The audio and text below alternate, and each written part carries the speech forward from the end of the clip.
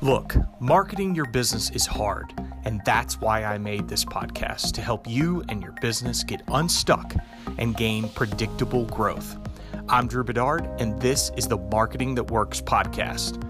For a show list and my favorite tools and resources, visit marketingthatworkspodcast.com. Now, let's get into the show. Hey guys, back on the podcast, Drew Bedard, Marketing That Works. Thanks for tuning in as always. Sorry, I think I missed last week. Been a busy time at my day job, but all good things. Just a lot of activity. So, topic for this week to talk about is direct mail, because we've been talking a little bit about advertising lately, and I wanted to cover that because I think the main question from the marketplace right now and marketers in general is direct mail worth the money? And is it still effective? And I think my answer, and again, you're on my podcast, these are just my opinions, but it depends. Does direct mail work? It depends. It depends on if you are going to effectively go all in on it. And what I mean by that is direct mail is still effective in certain doses with the right copy, with the right call to action. I would always say customize your direct mail, personalize it, custom phone numbers so you can track it well against your other marketing spends. But one thing in particular is direct mail is not a one and done paid advertising tactic.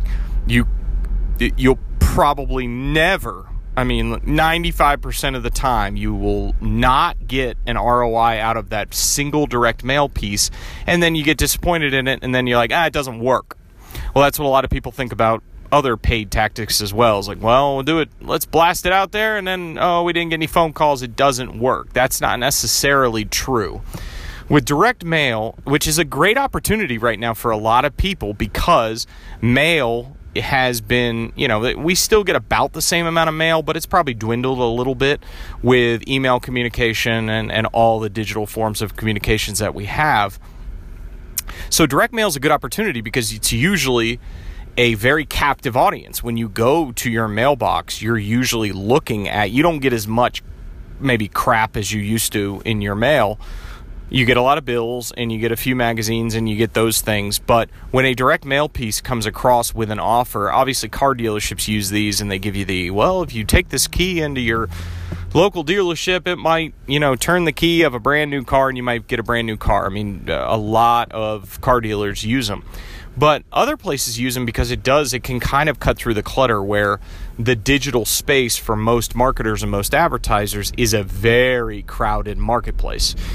So direct mail can work, but let's go back to what I was talking about before, is it going all in. What I mean by all in is allocate the funds necessary to give it a chance. And when I say give it a chance, I mean to do 2, 3, or 4 or 5 direct mail pieces to the same audience, because a one-and-done strategy with direct mail is not going to work. It's not going to work on most paid tactics. But with direct mail, you probably, you want to pick a ripe audience.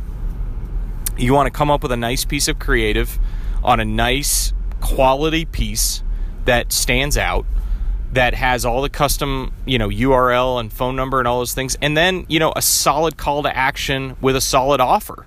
And just like direct response marketing in the digital world or over email and all these other, whether it be print or TV commercials, the most effective TV commercials we all know are infomercials.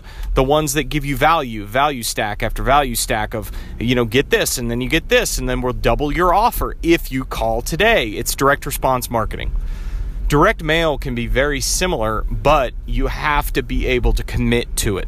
So that's kind of my answer on direct mail, is that if you're going to do it, think about a strategy to spend a decent amount of money to the right audience and to be able to commit to it a little bit, that you're going to do a few pieces and see if you can get some ROI out of it. And if you have a good piece with some good copy and a good offer and a good call to action and some urgency, throw some urgency in there, then you can make direct mail work for you and be effective.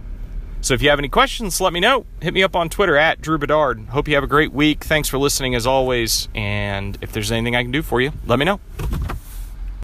Hey guys, before you go, one more thing. People are asking me all the time for book recommendations, and I wanted to give my favorite book from the last couple of years, and it is Expert Secrets by Russell Brunson. Bar none, it is my favorite marketing book that I've read. I've actually reread it 3 times over the last 2 years. It's my favorite marketing book. It kind of masks itself under the guise of an expert book where you're sort of learning to build a platform, but literally the best marketing advice that I've gotten, not only from Russell's podcast, but really from his books. And Expert Secrets is that book that I recommend and actually I gift to most people. So I've set up a page on my website so you can go right to it because actually Russell offers it for free, which is really cool. It's free plus shipping, which ends up being like $8, which is cheaper than any book that you could get on Amazon. And this is the best marketing book that I've read in a while. So you go to marketingthatworkspodcast.com/secrets. So I've set up that page for you. It's actually got a link to his other book called .com Secrets. Both books are amazing, but I would really recommend you check out Expert Secrets. And again, it's free. So go to marketingthatworkspodcast.com/secrets and check that out today. Have a great day.